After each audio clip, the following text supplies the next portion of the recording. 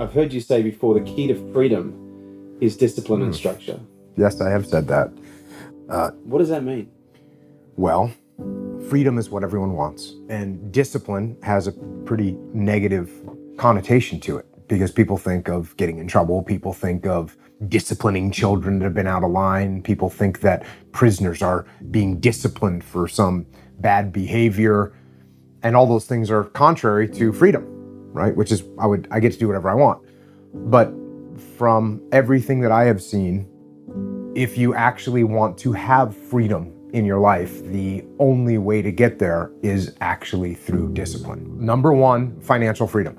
Well, how do you get financial freedom? You have to work hard, you have to save your money, you have to not buy things that you don't actually need and instead take that money and invest it into things that are going to be productive for you financially.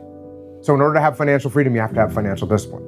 The other classic example that I talk about all the time is free time. Everybody wants to have more free time. Of course, we're gonna have more free time. How do you get more free time?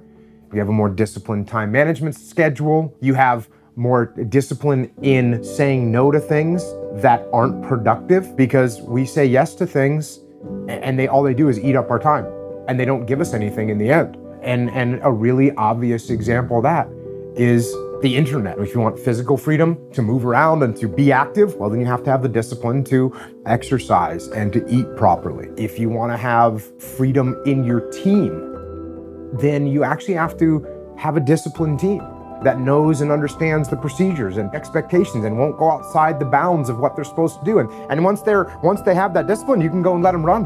You can let them run wild because they're going to stay within the bounds of what they're supposed to be doing. So that's why the phrase discipline equals freedom is very, very powerful. And a lot of people want to skip to the freedom, and you can't do that. It doesn't work.